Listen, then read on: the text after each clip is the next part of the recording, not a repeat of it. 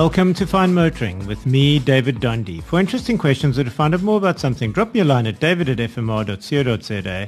And of course, you can find me on @David Dondi on most of those social media channels and the podcast on fmr.co.za.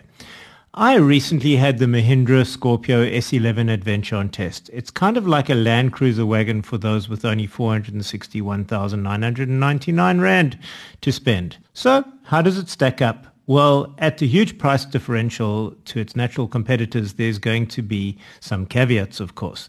The first thing is that one strikes one after the looks with more stickers, labels, and badges than prudent good taste would suggest is the engine and drivetrain. And here it absolutely shines. I'm in love with the power plant and the 6-speed manual gearbox. I cannot get enough of it. The 2.2-litre M-Hawk turbo diesel puts out 103 kilowatts and 320 newton meters in the most buttery smooth way imaginable. And if you forget those names, don't worry, it's slapped on the side.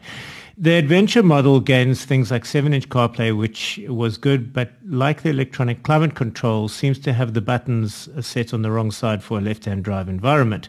Reversing cameras make the best of rearward vision, and the window view is sublime.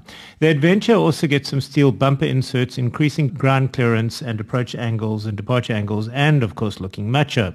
The not-so-low-profile 245/65/17 tires are proper for off-roading. Shift from two-wheel drive to four-wheel drive on the fly at speeds at up to 100 kilometers an hour and vice versa. And with a 5-year, 90,000 kilometer service plan and 4-year, 120,000 kilometer warranty, things seem pretty good. There are some caveats though. The seat packaging is a bit on the awful side, with the second and third rows not folding easily or cleverly.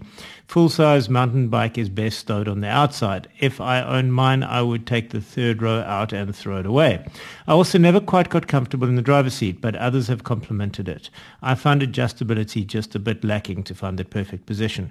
The whole package is really for the person who will actually use it off-road. Tow bar and recovery points are standard, as is proper low range.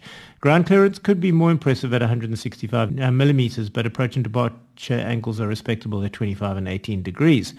With fuel consumption, also a thing to behold, at just over 7 liters per 100 kilometers in real-world driving, and that with a 60-liter tank means you can get there and back. All in all, if you're actually going into the great outdoors and going to use the 4x4, this one will get you there and back. Mahindra have come a very long way for me to be this impressed.